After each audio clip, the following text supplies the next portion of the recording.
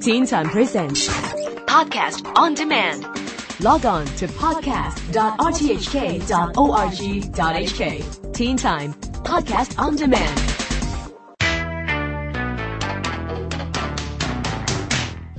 Welcome back to the Teen Time Science blog. I'm Neil Chase. This week, I thought I'd take a look back at some of the issues in the science world that I've covered in the blog over the last 12 months.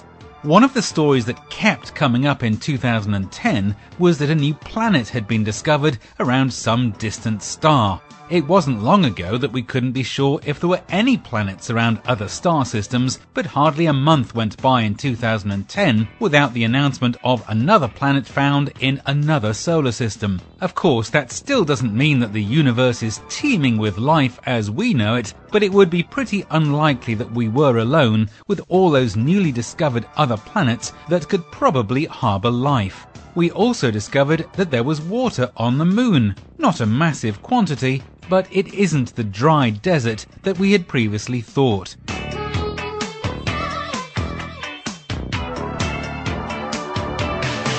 There are many wonders of the human body, but many mysteries remain too. One puzzle that many scientists discussed this year was about fingerprints. It seems that we all do have different fingerprints, but nobody could decide why. It makes crime fighting easier, but human evolution is not about catching criminals. So fingerprints are still a puzzle at the end of the year. Advances in electronics continued throughout 2010, and in computing terms, semiconductors and transistors got smaller, processors got more powerful, commercial hard drives were available in 2 or 3 terabyte sizes, and 2011 holds the promise of using light instead of electrons in running processors. So in general, technology had a really good year. But one area where computers are still not smart enough is in understanding language as we do. Speech recognition software is still primitive, and the idea of talking to your computer as you would to a friend is a long way off. So, for the time being, we'll still have to use touchscreens or keyboards. No change then this year. There are still many things in science and nature that we simply can't do anything about, too. There was the devastating earthquake in Haiti back in January, which came without warning, causing huge damage, injury and loss of life. Although we are getting slightly better at predicting when quakes will happen, after decades of research, we still can't say for sure when or where that big earthquake will happen. Volcanoes will still erupt too, like the big one in Iceland earlier this year that disrupted air travel around Europe for weeks. The huge oil spill in the Gulf of Mexico was the biggest environmental news in the summer, and the images of millions of barrels of oil spilling out of an underwater rig made most of us feel totally helpless. The oil spill was eventually stopped, but cleaning up the area will be ongoing for a long time. Many people lost their livelihoods, and the long-term effects of the spill on marine life are still unknown.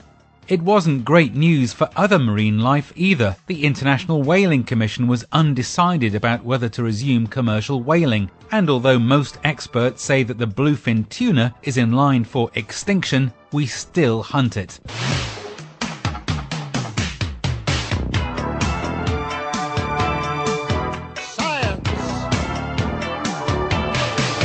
If fusion power became any closer in 2010, it was only a tiny step forward. The dream of cheap, limitless power generated in the same way as the sun remains only a distant possibility, as we still haven't perfected the way of creating significantly more energy from the reaction than we put in to make it happen. Research continued at several facilities around the world, but there were no mind-blowing announcements of overwhelming success.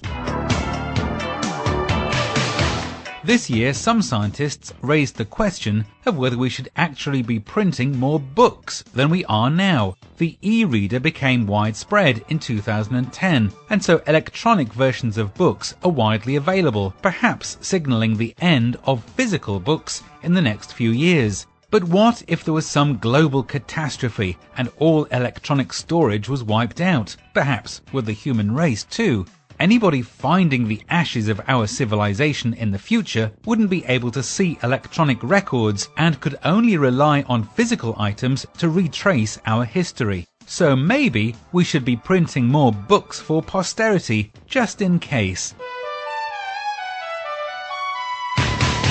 But there was good news from 2010. The first commercial electric cars came off the production line in some countries, and wind power became much more popular as a green source of energy. The contraceptive pill was 50 years old this year, as was the laser, and without the laser we'd have no CDs, DVDs or easy checkouts in supermarkets. It was also 25 years since the first .com internet name appeared, and 10 years since man inhabited the International Space Station for the first time.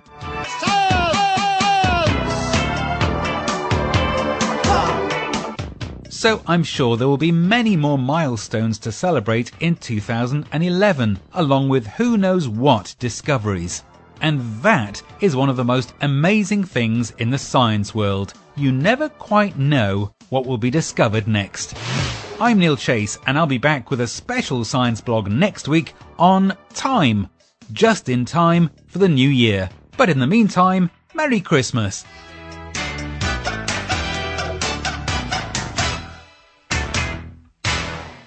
Teen Time Presents. Podcast on demand. Log on to podcast.rthk.org.hk. Teen Time Podcast on Demand.